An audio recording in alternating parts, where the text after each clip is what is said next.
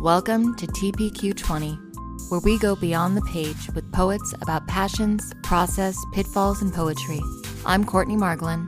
And I'm Chris Margolin. Let's expand the conversation.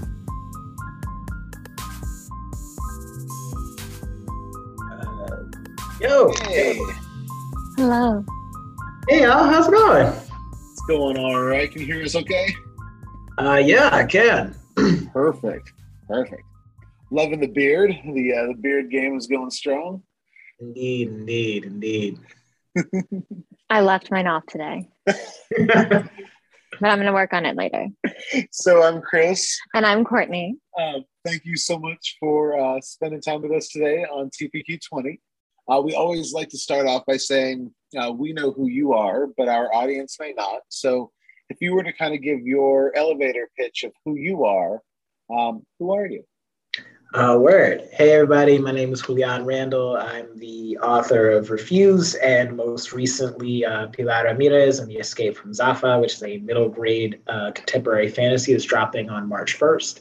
I'm from Chicago. My pronouns are he and they, and I'm Black. I think that's everything. Beautiful. Wonderful. We were just looking at your middle school book that's coming out, and we're so excited. We've both. This is my 18th year teaching. I teach 7th grade English, and Courtney spent over a decade teaching middle school as well. So we saw that, and we were both really excited about that one. So we'll definitely chat about that a little bit too. For sure. So that kind of takes us into our first area, which is passions. So we'd love to hear, of course, about your literary passions, but also a little bit about outside of the world of literature. What are some of those passions that drive your heart? And what are those things that are kind of firing your heart these days? Word. That's a great question. The context is that like mere, I don't know, an hour ago, maybe less, I sent off the manuscript for my 4th book, which is a collection of essays. That's very exciting. Ooh, congratulations. Thank you. Oh, that's wonderful. Thank you so much. I really appreciate that. So if I'm coming off like a tiny bit low energy, it's mostly because I just kind of hauled that shit out. Yes, that's okay. Thank you for sharing that with us. I feel so blessed. Thank you. I appreciate it. Y'all have wonderful energy. So like I think that in writing that and like having this opportunity to kind of there's autobiographical like kind of like personal notes in there that are like running alongside these meditations on like pop culture and like kind of moments of encounter as we're contrasting that with the time that I was spending in Mississippi, tracking down my great-grandfather's records and his grave and whatnot. And I think that just like in looking at all of that, I've been able to look at just like what are those passions? I think that one of the essays is kind of set up in like a vague screenplay format. And I was like, wow, actually that was one of those like first things. Like I come from slam, but I started, I think, really thinking about being a writer from like watching TV. And so I watch a lot of TV. I often utilize it as a way of like kind of explaining things I don't necessarily know the like quote unquote real term for. But I will say something like, yeah, it's like an establishing shot paragraph, or like this is a tracking shot sentence, which really means that shit just goes on for pages and pages and pages.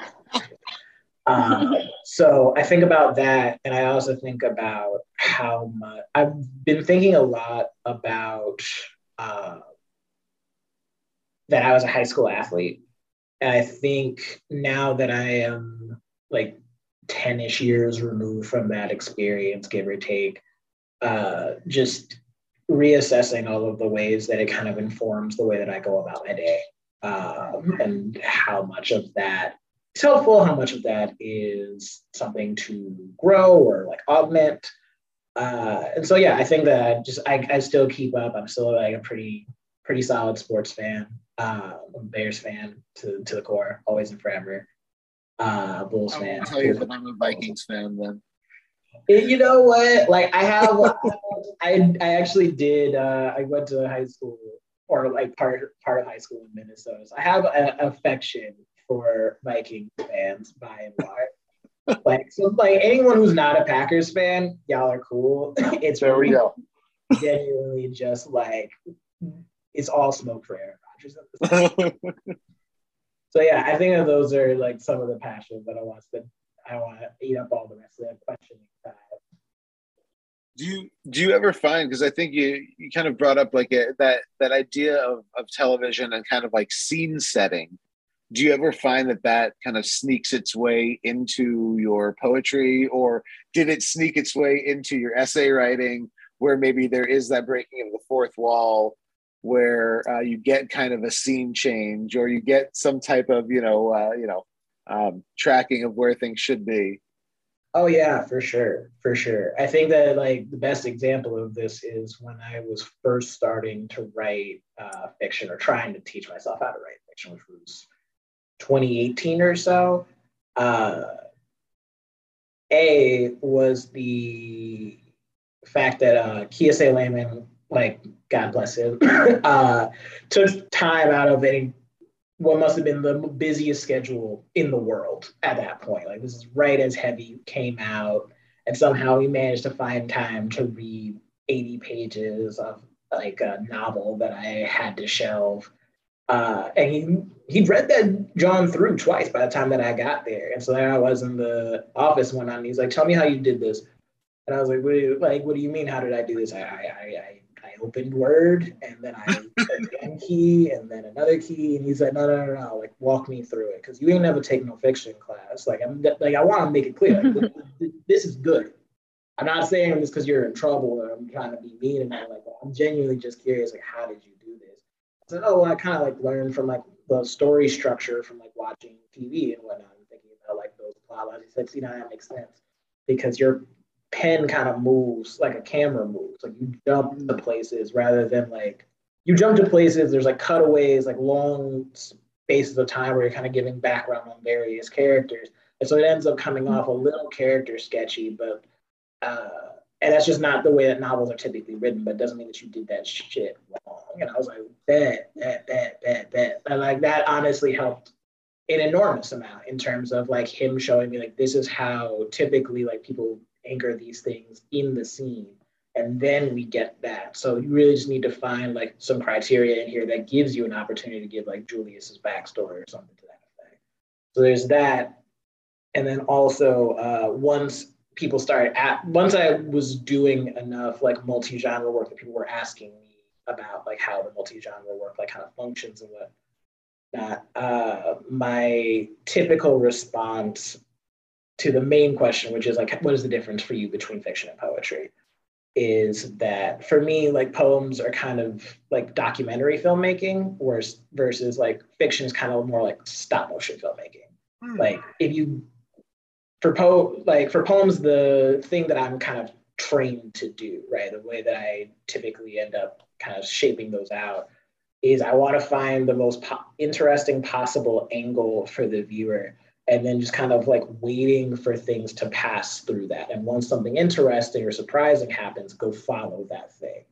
Versus like stop motion, like all of those characters are in that space and it takes forever to move them across the room or get them over here or get them over there. But if you don't move those little like clay puppet figurine things, they will be exactly where you left them when you came back. Blocking is a bitch. Yeah, so it's like I think that it's definitely those are ways that my bootleg film education. Well, I love that, and now that is such a beautiful way of saying that about poetry. That it's like a documentary, and I understand that perfectly. Thank you for that. Well, and what a gift. And then along with that, do you feel, since you did kind of come into poetry via slam, do you feel then that when you write, that writing for stage is more I guess the question is this: is there a difference then when you're writing a piece that's going to be a stage piece versus a page piece? Are you in your head thinking about anything other than what the words are on page? Does it become a performance at that piece then? That's an interesting question.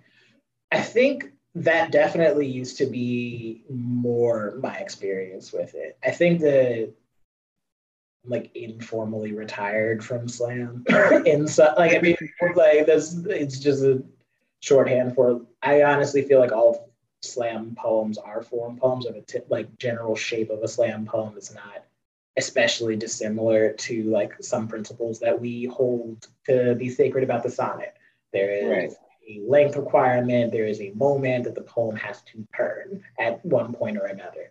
I think that this is a little bit tangential to your question, but I think that it also affected my relationship with humor in my work for a long time. Because you come through like a million slam poems that kind of start off jokey and then like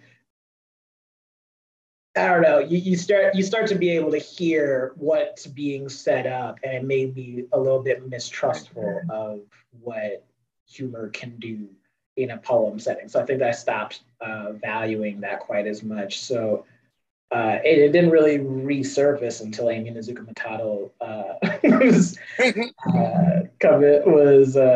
like teasing me just a little bit because she was on my thesis committee about like, you are joking every time you come in here. It's like wall to wall jokes, and then I open your poems and it's nowhere. What is the deal behind that? So I think that also became part of how I understood poem on page performance. How do I manifest this? Because I think that I did not yet know how to curate comedic timing if I was not going to be there to be the one who was timing it. So I think that becomes a case. I like that. That's a good way to think about that. That idea of that timing, because it is like I've had conversations with people before about how like stand-up comedy and slam poetry really are kind of one the same. Yeah, like you got to have exactly. That's what I haven't thought about that in years. It's a really cool way to think about those. So you have been in this poetry world for quite a while now. What do you think have been like those big pitfalls and stumbling blocks along the way for you, and how have you overcome those, or have you overcome those? That's a great question. What are the stumbling blocks?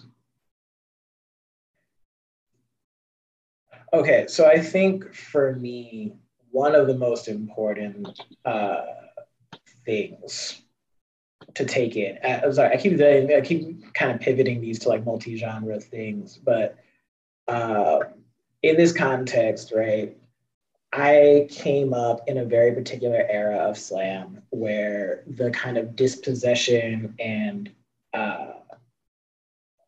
general policy of silence from academic institutions towards the form of slam poetry, right? Mm-hmm. Towards the idea that like spoken word was somehow inherently a different genre or just weaker in some way, shape, or form. Also bred a lot of resentment among the communities that I first came up in, writing-wise. Understandably so, because, for a lot of folks, especially like the people who were our mentors, this was their whole job.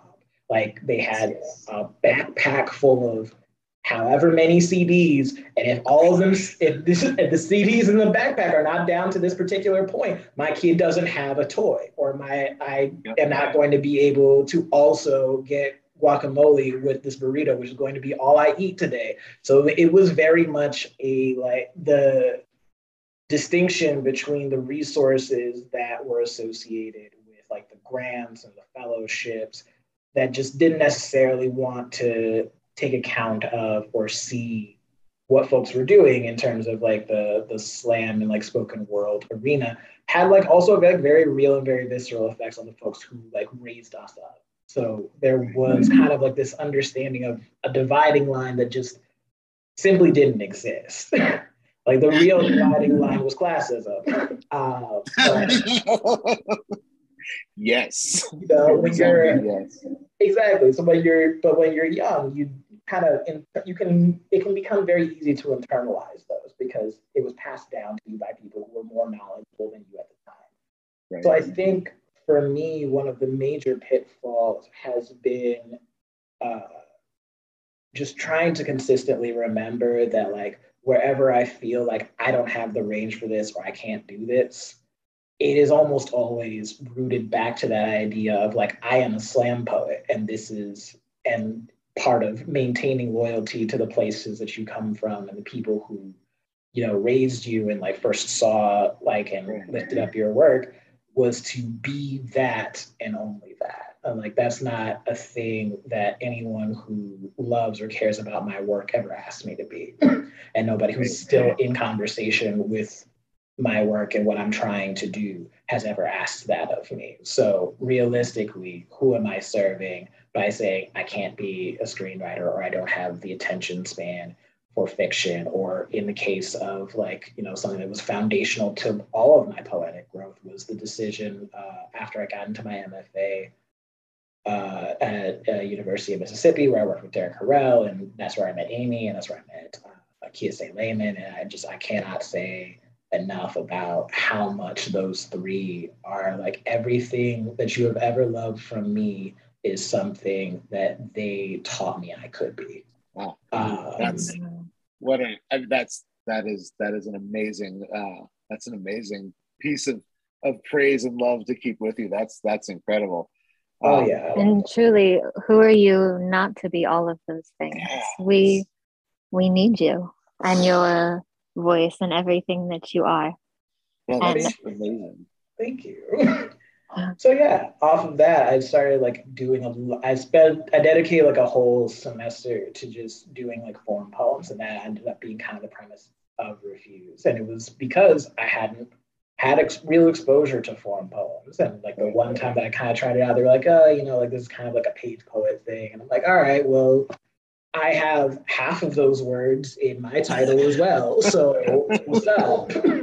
I too have access to this printer, and I probably have more points than you do. So then, kind of transitioning toward a close, what are those things right now in the world of, and we'll expand outside of poetry, obviously, because you have a love, as we do, for young adult literature. What are those things that you are excited about right now? And then what is coming up for you that we should be excited about? Oh yeah. I want to send a shout out to there's a We Are YA episode, the podcast Yeah. of Toshi Onyebuchi talking about just the general trajectory of everything that's going on with his work. And one of the things that he said in there was we're going through a bit of a cultural revolution in YA and like MG, like kid lit, however you want to draw the distinction, because nobody can agree.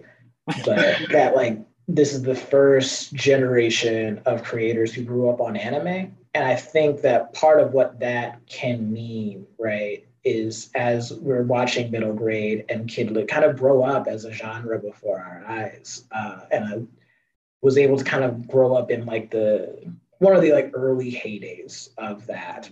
And now I think that we're seeing such a huge expansion of like not only what who is telling the stories, but what shape the stories can take as a result of that. I think that was ultimately always what I wanted. One of the things I love and that first drew me to slam and like made me fall back in love with the concept of writing was that people were coming from all over and they would be able to,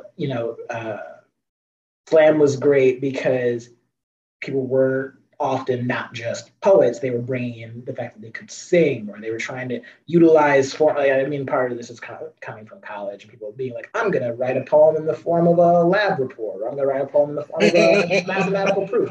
Both of those were my buddy, George Abraham, who would be an absolute joy for y'all to have on this podcast. Oh, George was an amazing guest on this. He was one of our first few on here. He's incredible. George is one of the great joys of my life.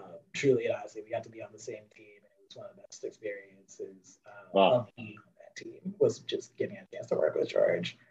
But yeah, I mean, like, I think that it just means that the shape of what these stories can be and the expansiveness of that. Now that we have these kind of formulas, you see this almost with like the history of television, right? Like things are very like there's a lot of things that are like, and not to say that that's bad. Like there's a lot of shows that like the reason that they're formulaic is because that formula works, because they because they founded it, they perfected it, and as a result of people seeing the okay, it seems like this is kind of nearing perfection. People are going to have this. What else can we make? What else can we do? And I think that we're in a really wonderful moment for that kidlit wise. You look at the Kwame Mbalias, the Claribel Ortegas, the Elizabeth Acevedos, like there's just so much. And those are just the people whose books you could buy right now. Right. In conversation with that, the homie you'll know him as H.D. Hunter. If you look for his work, that dude is a genius. He is a legitimate genius to me, and I don't use that phrase very often at all anymore. But in terms of like, because the kind of like roots of genius are like the idea that it's fleeting, right? Like it passes through you. You experience genius. You are not a genius. And so what I really mean is that every moment that I have spent in conversation with Hugh's work has felt like the touch of a god. So I'm very grateful for just like the era that is coming with all the wonderful people who I got to meet at Tin House YA, because the generation of books that we are experiencing now is incredible. The generation of books that we are going to experience from them is incredible. And all of the young people who are coming up on those stories, I mean, could you ask for a greater embarrassment of riches imagination-wise? I don't think so. So that's really exciting. And to answer the second part of your question in terms of what's coming up for me, Pilar Ramirez, hold on, let me should grab a copy of the book tonight. Doesn't yell at me. She's not very well. She's actually very sweet. But so this is a book. I got to hold it for the first time yesterday. Oh, your book baby. Yeah, yo. So Pilar Ramirez and the Escape from Zafa drops March 1st, 2022, amazing, wherever books are sold and or in your local library. So that will be happening. There is a Pilar sequel in the works that I think I'm free to say is coming out in 2023, and it is Pilar's first trip to the island. Very cool. Say no more besides that there is a storm coming. So that's coming. And then the essay collection that I just turned in the manuscript for is currently slated to be released in February of 2023. And that's called The Dead Don't Need Reminding. Wonderful. And that's coming from Type Books.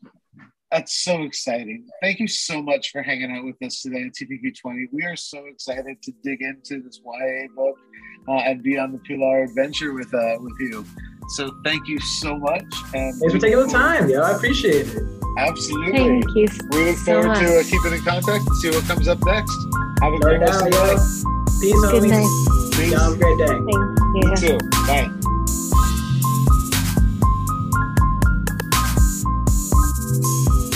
Thank you for listening to TPQ20. Please like, review, and subscribe.